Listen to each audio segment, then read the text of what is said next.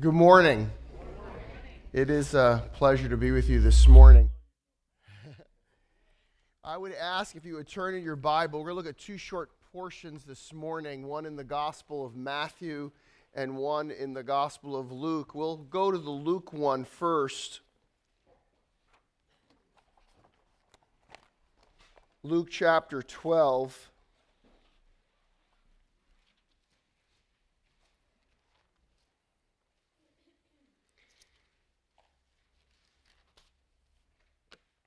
And we'll begin reading at verse 4.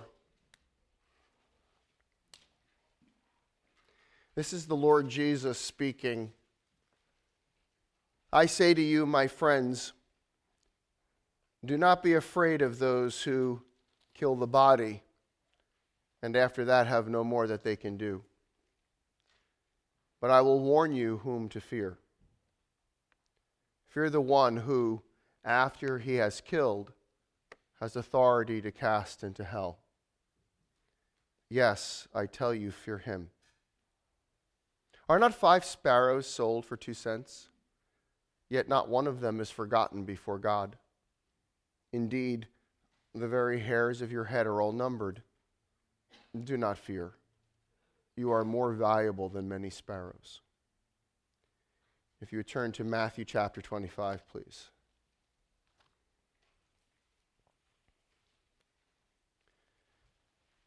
Matthew 25, beginning of verse 41. The context of this parable that Jesus is telling is in the context of a time of judgment, evaluation, and assessment. And in verse 41, he says, Then he will say to those on his left, Depart from me, accursed ones, into the eternal fire which has been prepared for the devil and his angels. For I was hungry, and you gave me nothing to eat. I was thirsty, and you gave me nothing to drink. I was a stranger, and you did not invite me in. Naked, and you did not clothe me. Sick and in prison, and you did not visit me. And then they themselves also will answer, Lord, when did we see you hungry, or thirsty, or a stranger, or naked, or sick, or in prison, and did not care for you? And then he will answer them, Truly I say to you, to the extent that you did not do it to one of the least of these, you did not do it to me. These will go away into eternal punishment, but the righteous into eternal life. Let us pray. Our gracious God and our heavenly Father, we come before you this morning in the name of your Son, our Savior, the Lord Jesus Christ. And we would pray, Father, for your grace and your divine enabling, that our eyes would be opened, that we might see what it is you would say to us this morning from your word.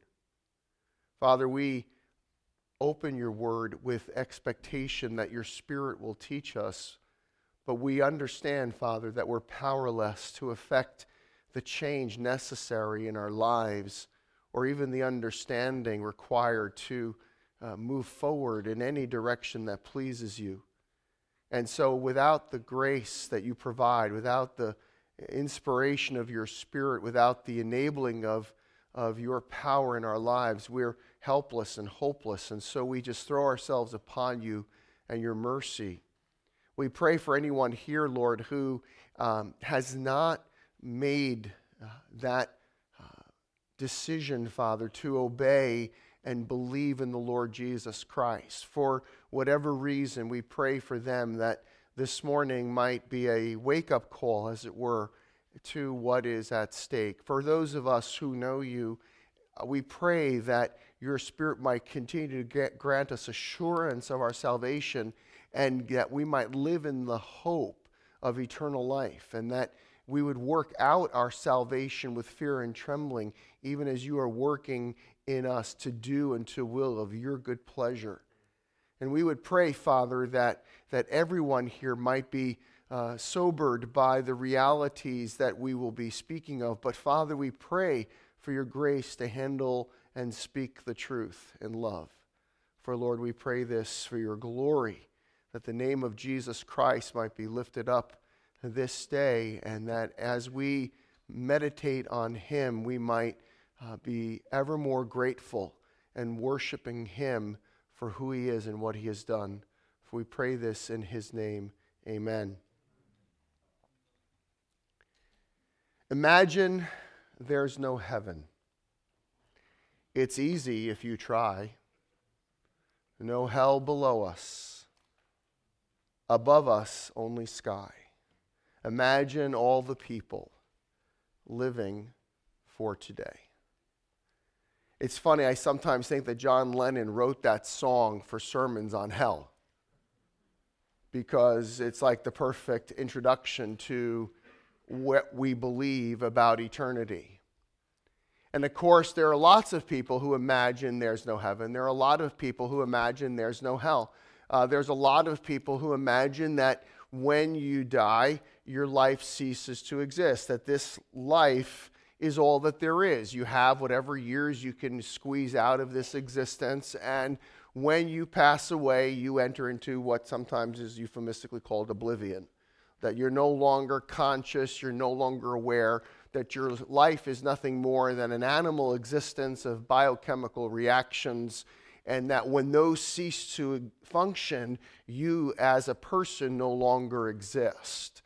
That when those chemicals that are firing and those synapses that are interacting inside your skull, when they all cease to function, you as an individual no longer have any life at all. That's it. It's over. It's done.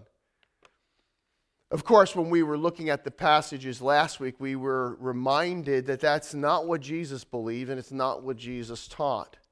Imagine, if you will, there is a heaven. Imagine, if you will, that there is a hell. And of course, the answer to that is really, what does it matter if we imagine it? Whether we imagine it exists or we imagine it doesn't exist, our imagining or our thinking or our feeling or our believing anything about it is irrelevant to the objective reality. Just because I want something to be true doesn't make it true. Just something that I want something not to exist or to exist doesn't make it exist or not exist. The question is, how do we know about life after death? How can we possibly know anything about the grave and what goes on beyond it? And of course, there are lots of people who spend lots of time investigating this and talking about it, theologians and philosophers and pop fiction writers, and there are people who've had near-death experiences, and they talk about their experiences, and some write about their lights that they saw or meeting loved ones in that semi-quasi state between life and death that they hovered in.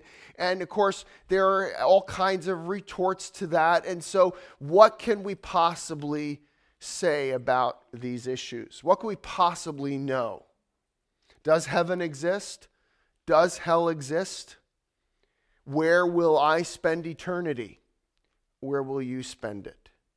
Will we be spending it in oblivion? In other words, an unconscious non-existence where everything that we were no longer matters and no longer exists? Or will there be something that lasts of this person called me, I, that continues beyond the grave, that continues in some fashion, in some manner? And if that is the case, what will that existence be like? Where will you be 100 years from now?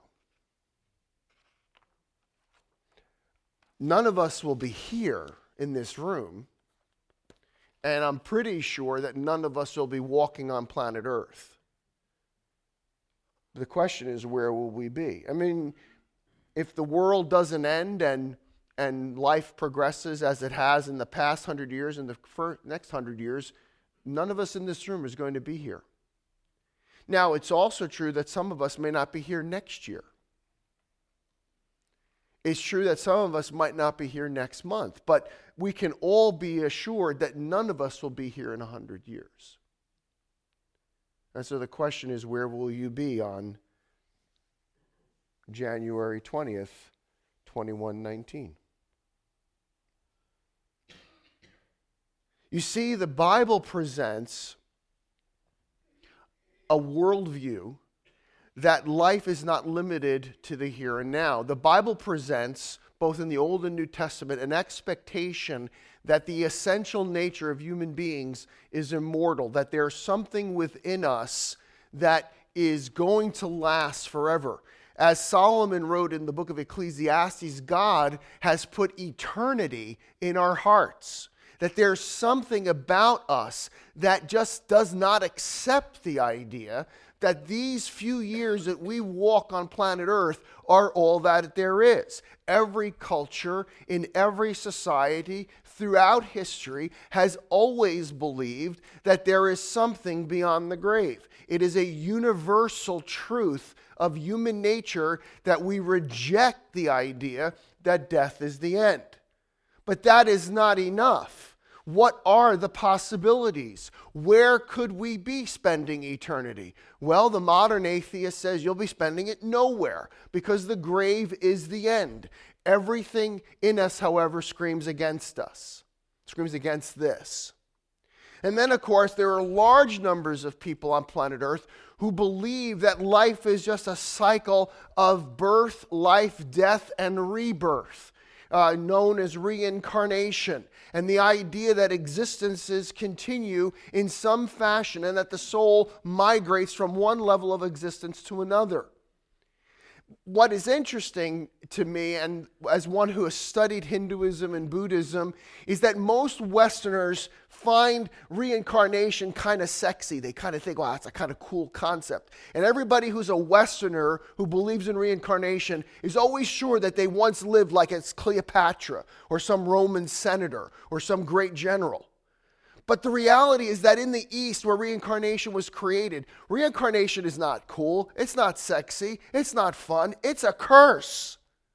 To them, that cycle is a curse. Why? Because as Siddhartha taught, life is suffering. And so therefore, the cycle of birth, death, and rebirth to them is a merry-go-round they want to get off of. To them, it's a curse, not a blessing. And you see what the Bible says is that it is appointed unto men once to die. And after this comes the judgment.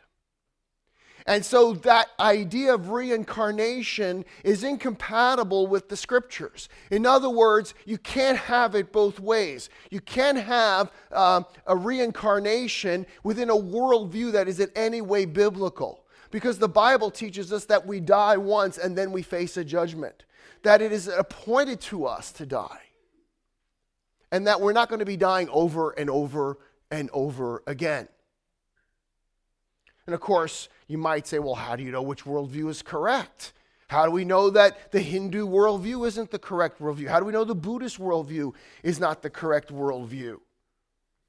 Well, the Bible presents to us a vision of two possibilities after death. One that is often referred to as heaven or eternal life. The other one, hell or eternal judgment or eternal punishment.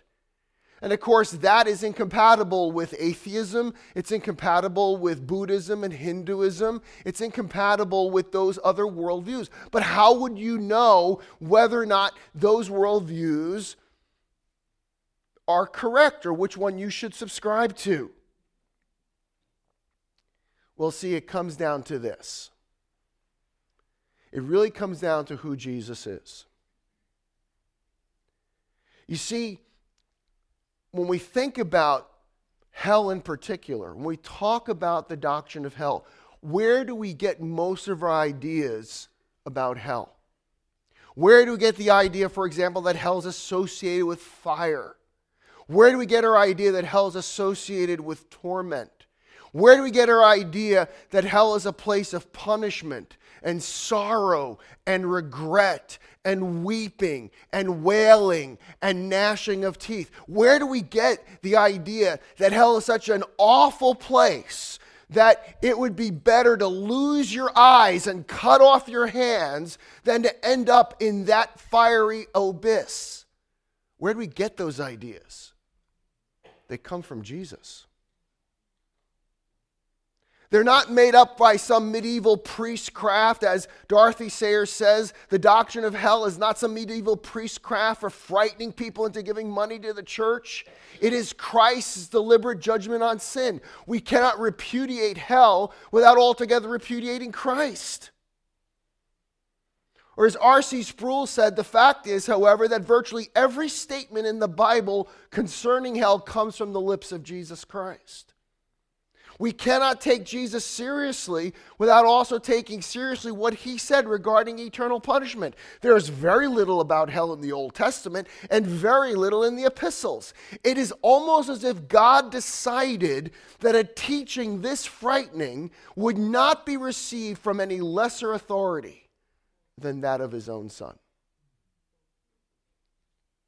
So when it comes down to what do I think about where I spend eternity, the answer is found in Jesus Christ. And everything rests on who he is.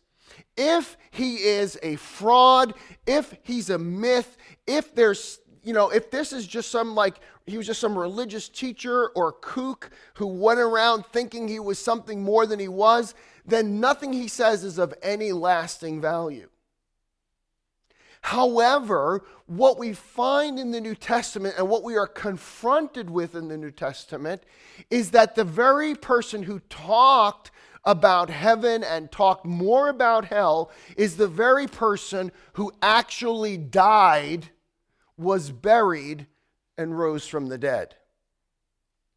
And as Paul would say in Romans chapter 1, that it was the Lord Jesus Christ who was declared the Son of God with power by the resurrection from the dead.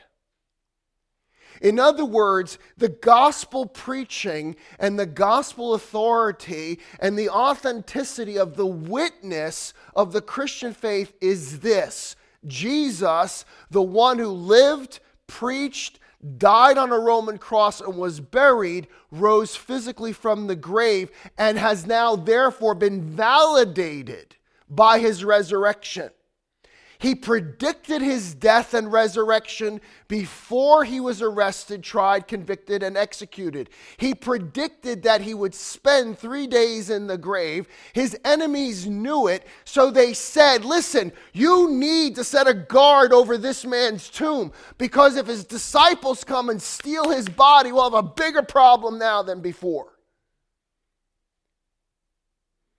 But what they could not have anticipated, what hell itself could not have anticipated, was that Christ would rise physically from the grave, and nothing that man or hell could do could prevent that from happening. And he showed himself alive, according to Acts, with many infallible proofs. So that Christianity has always rested on the foundation of the resurrection of Jesus Christ. And so therefore, what we have to say this morning about the doctrine of hell and about the doctrine of heaven is built upon his statements. So any difficulties we have are not with me. If you have any difficulties this morning, they're going to be with him.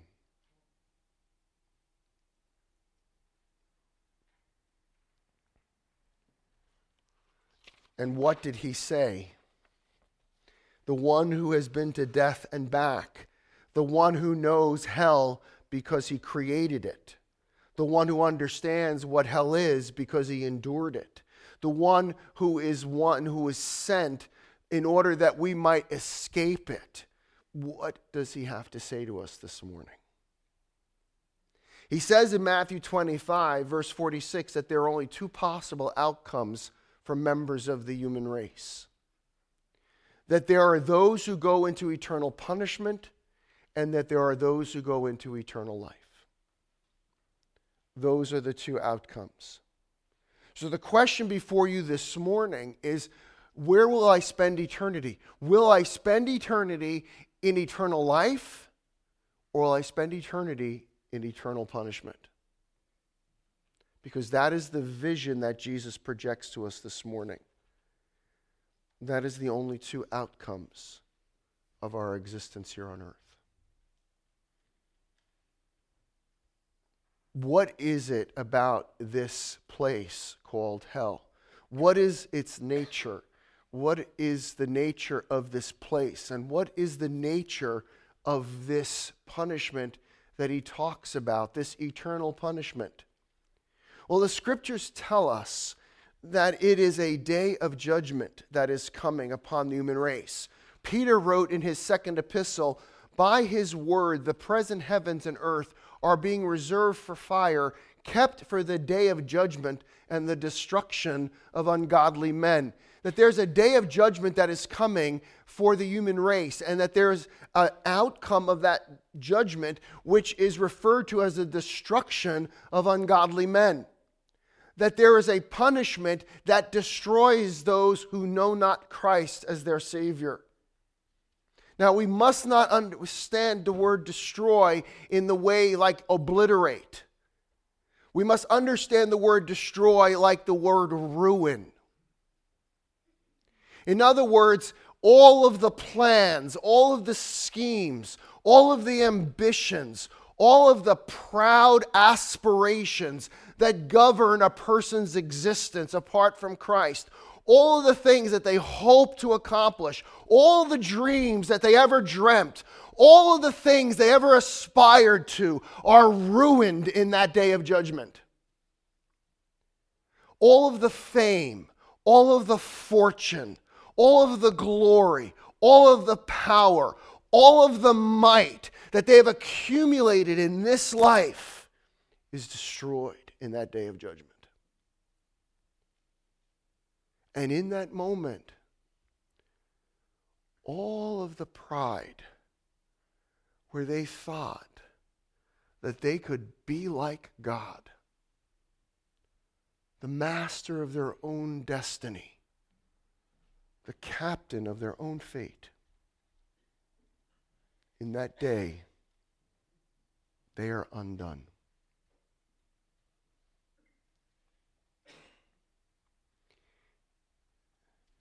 That eternal punishment is also synonymous with the wrath of God. This is a hard thing.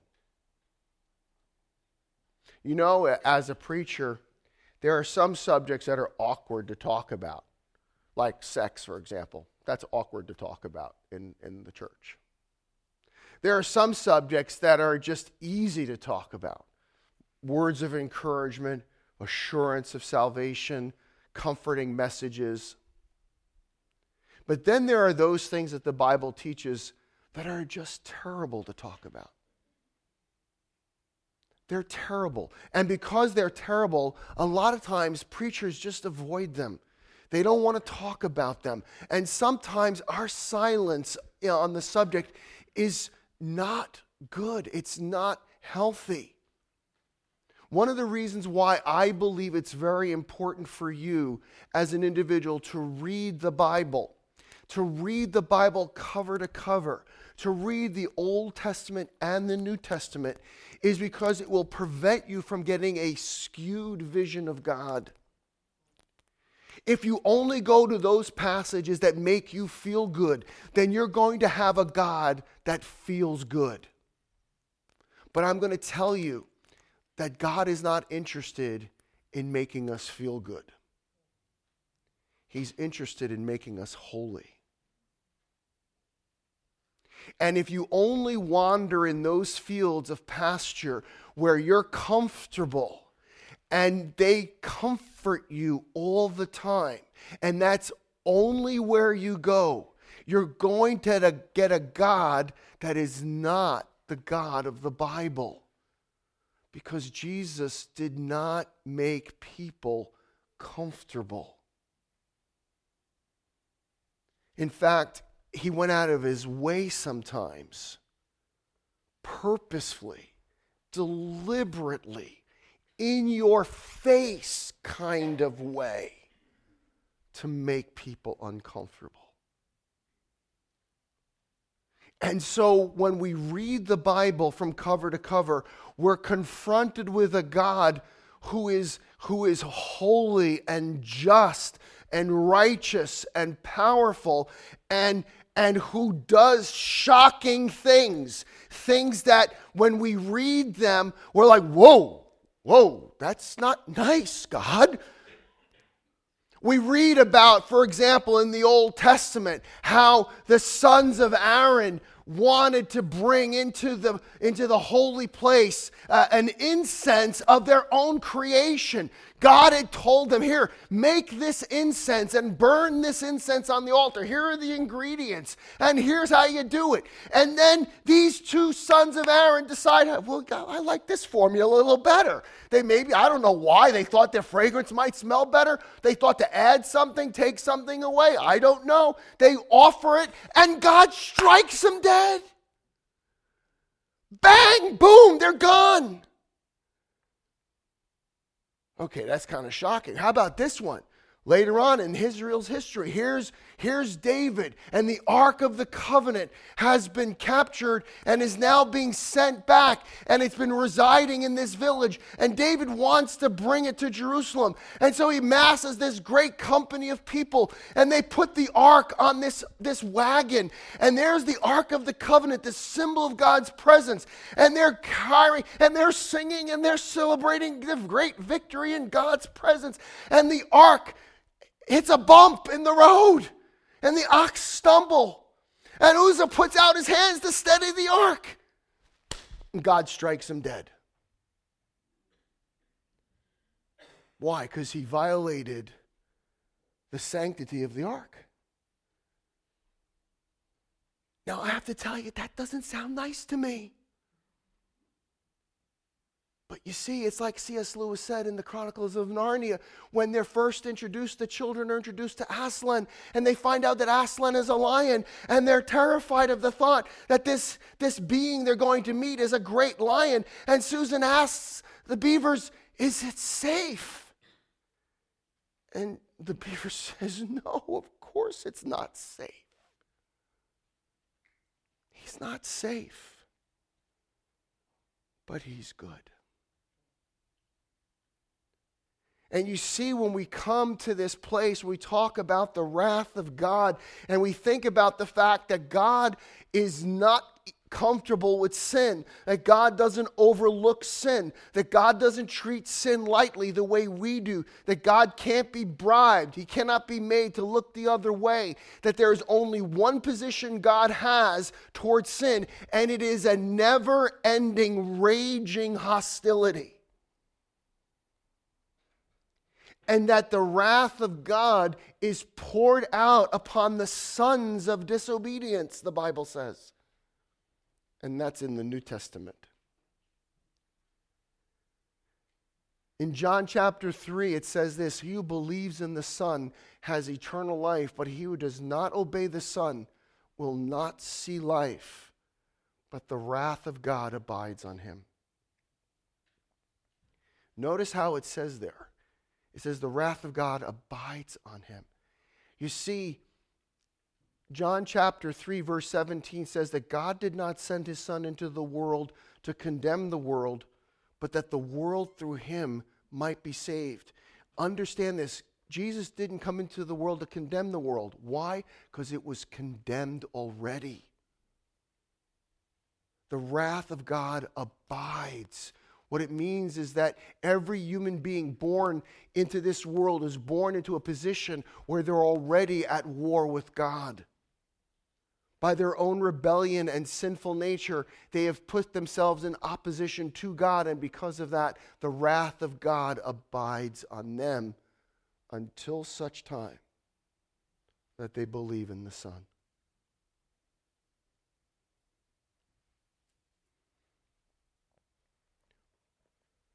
What can we say about this place? What did Jesus say about this place?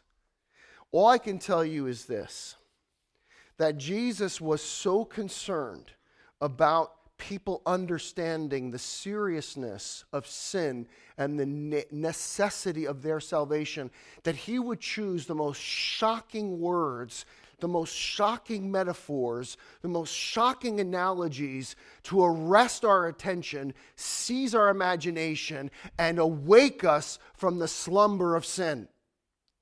And it must be only because he loves us and does not want us to perish. And so he would use imagery of fire and flame and death and decay and torment to communicate to us just the awfulness of this existence that awaits all those who do not repent and change their mind about their condition and their need of a Savior. And so what did he say? He said, and then I will declare to them, I never knew you. Depart from me, you who practice lawlessness. And then he will say to those on his left, depart from me, you cursed ones, into eternal fire. The first thing we can say about hell is that it is a place of separation. Everyone who is there is separated from God. That one of the definitions of death, or one of the understandings of death, is separation. And that is why this is called the second death. Why? Because, you see, the Bible says the soul that sins shall surely die. The wages of sin is death.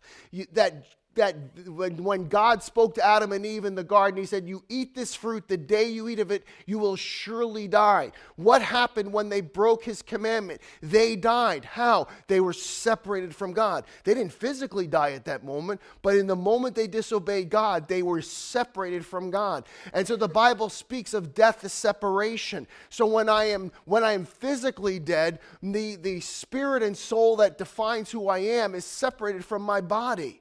When I am spiritually dead, I am separated from God. And that's why the Bible refers to us as dead men walking, dead women walking. That we are dead in our trespasses and sins. Not that we're physically dead or that we don't have personality or will or emotions, but there's a separation between us and God. And the Bible talks about an eternal death, which leads us to a separation that never ends. And that is why it's referred to as the second death. Not only is it a place of separation, it is a place of wicked association. Jesus says, he will say to those on his left, depart from me, you accursed ones, into eternal fire, which has been prepared for the devil and his angels. Listen, Satan does not rule in hell. It's not his kingdom. It's not his domain. Do you know where his kingdom is right now? It's right here.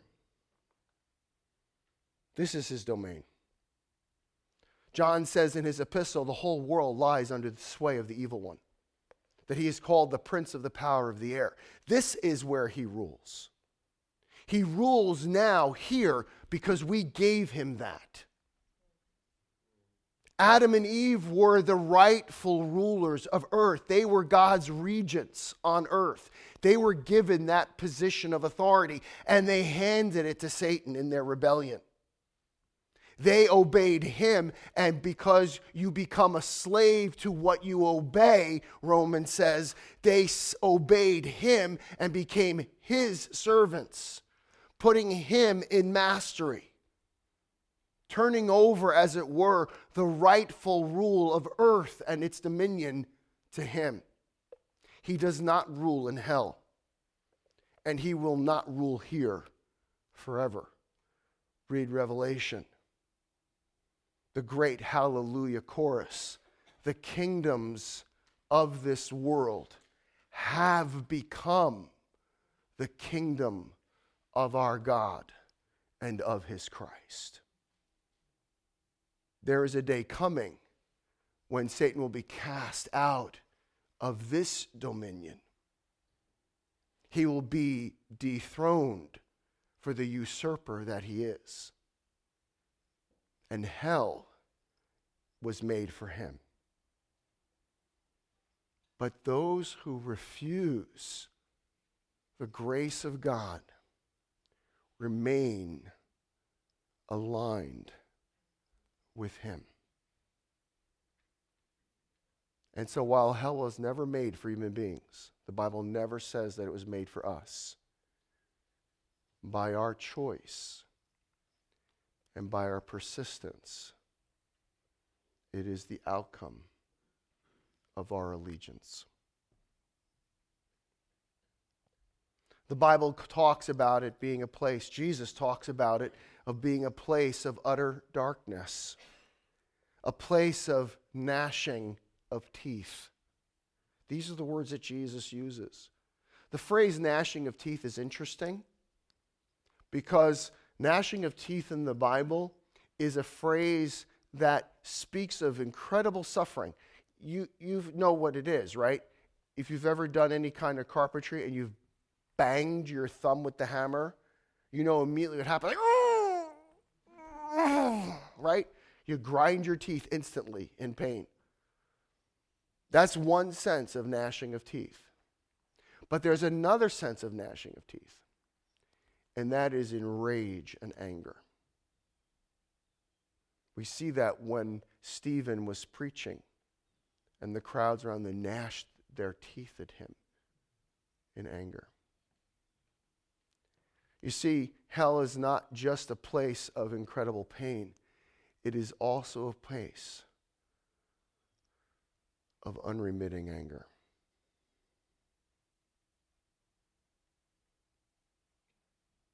Anger at self, anger at others, anger at God. What can be said about the nature of this punishment? Well, we know from the Old and the New Testaments that justice is the foundation of God's throne. That the punishment will be just. The Bible uses flame to describe the punishment. And is it literal flame? When it talks about the lake of fire, is it literally a lake of fire? I'm not going to be dogmatic about that. I think it is. I think there's a reason why we're resurrected. You see, the Bible talks about a resurrection of the just and the unjust. And this is a terrifying thought. But if you think about it, what is the mechanism that allows you to experience pain? It's interesting to me that your brain, right? Your brain doesn't have any pain things. Like people, they do brain surgery on people with them being conscious. So they take this, the skull cap off and they start doing stuff inside the brain and the person's awake. Why? Because there's no pain sensors in the brain. So what that tells me is that I need a body to experience pain. You see, Jesus talks about the resurrection of the just and the unjust. It's not disembodied souls that are cast into hell. It's people. Spirit, soul, and body. That's terrifying. Because how would I know darkness without eyes? How would I feel pain without fingers and skin and nerves?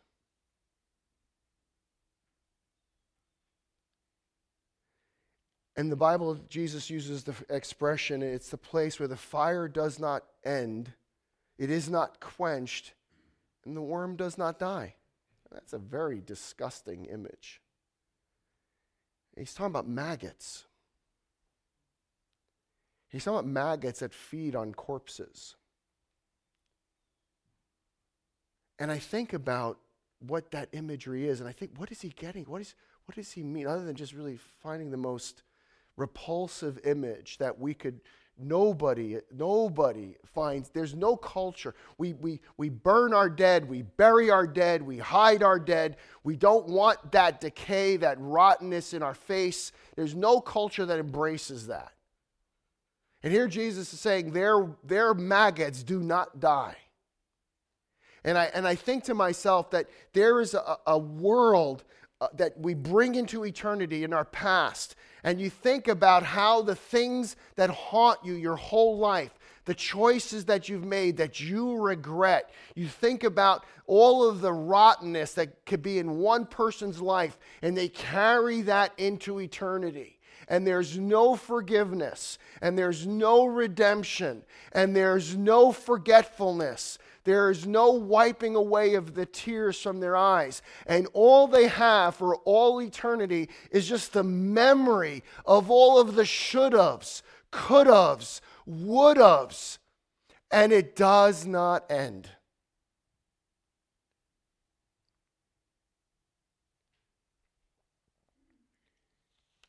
When Abraham saw the rich man in torment, the two words he said to him that I think are the worst aspect of hell.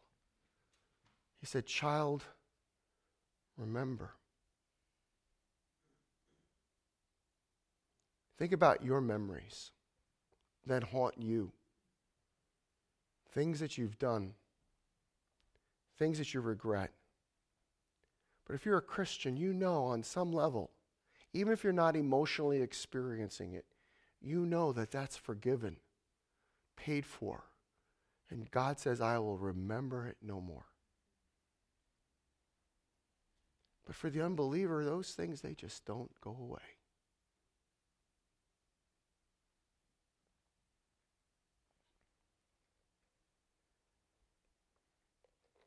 This afternoon, in a few minutes, we're going to go downstairs. We're going to talk about some of the objections that people have to hell.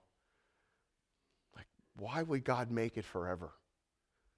Why not, like, okay, I lived 95 years, Lord. I didn't know Jesus. I didn't accept him as my Savior. I never understood that, or I didn't want to believe it, or whatever. But now I'm in hell. Why not just make it like 95 years? Like 1 year for every year of my life? Okay, wait, okay, how about, maybe it was really bad, the things I did. So how about like 10 times that? 950 years. How about 1,000 years? We'll round up. The Bible doesn't present it that way. Why? Why is it that someone who died in the great flood of Noah is still in torment thousands of years later? And why will it be if there's someone in this room who, after hearing this, walks out and doesn't accept Christ? Why will they still be in hell 10,000 years from now?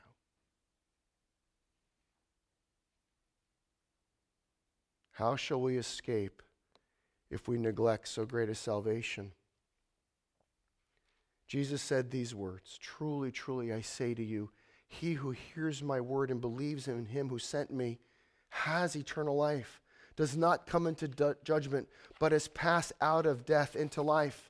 For God so loved the world that he gave his only begotten Son, that whoever believes in him shall not perish, but have eternal life. For God did not send the Son into the world to judge the world, but that the world might be saved through him." I conclude with these two quotes, one from an old Scottish preacher by the name of J. Boyd Nicholson. How to escape hell? Flee to Christ. Flee from the wrath to come, or else risk an eternity without God forever. We know nothing about hell, but God knows. It is so terrible, so terrifying, that God was willing to send his own darling Son from heaven.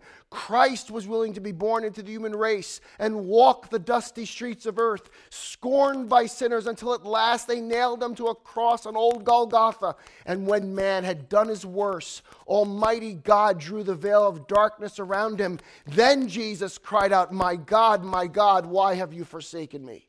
The pains of hell took hold upon him. He endured that willingly, that you and I might escape hell. And from the author C.S. Lewis,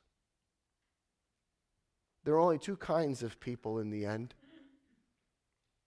Those who say to God, "Thy will be done." And those to whom God says in the end, "Thy will be done." All that are in hell, choose it. And without that self-choice, there could be no hell. Make the right choice. flee to Christ. Flee from the wrath to come. Let us pray.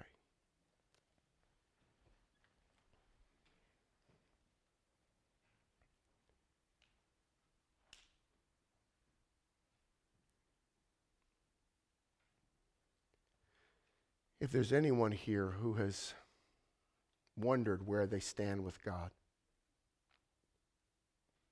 salvation is very simple in one sense.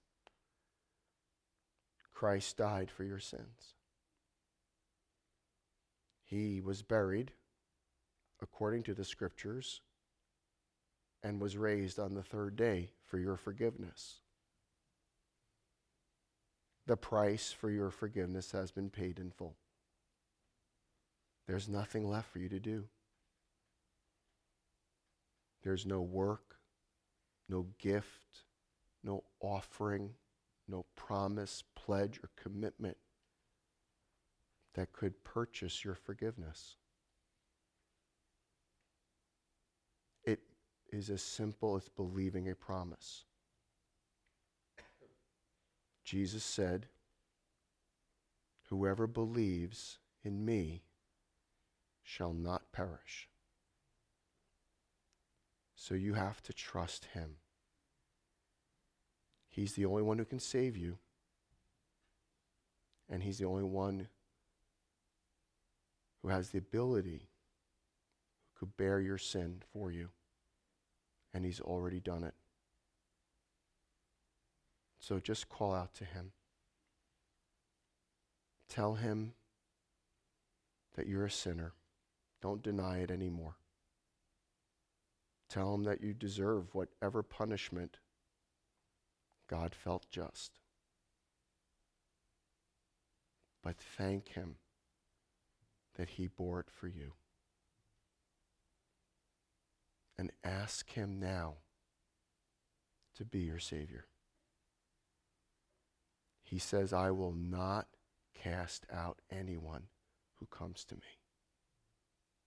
You don't have to worry that you say the right words, because it's not the words that save you. Only Jesus saves you. He saves you by his grace. And he's already shown it at the cross. Just trust him. Say yes to him. Rest in him. And don't worry about your eternal destination. For those of us who've trusted him, thank him. Thank him for everything that might have been, but isn't anymore. Thank him for the cross.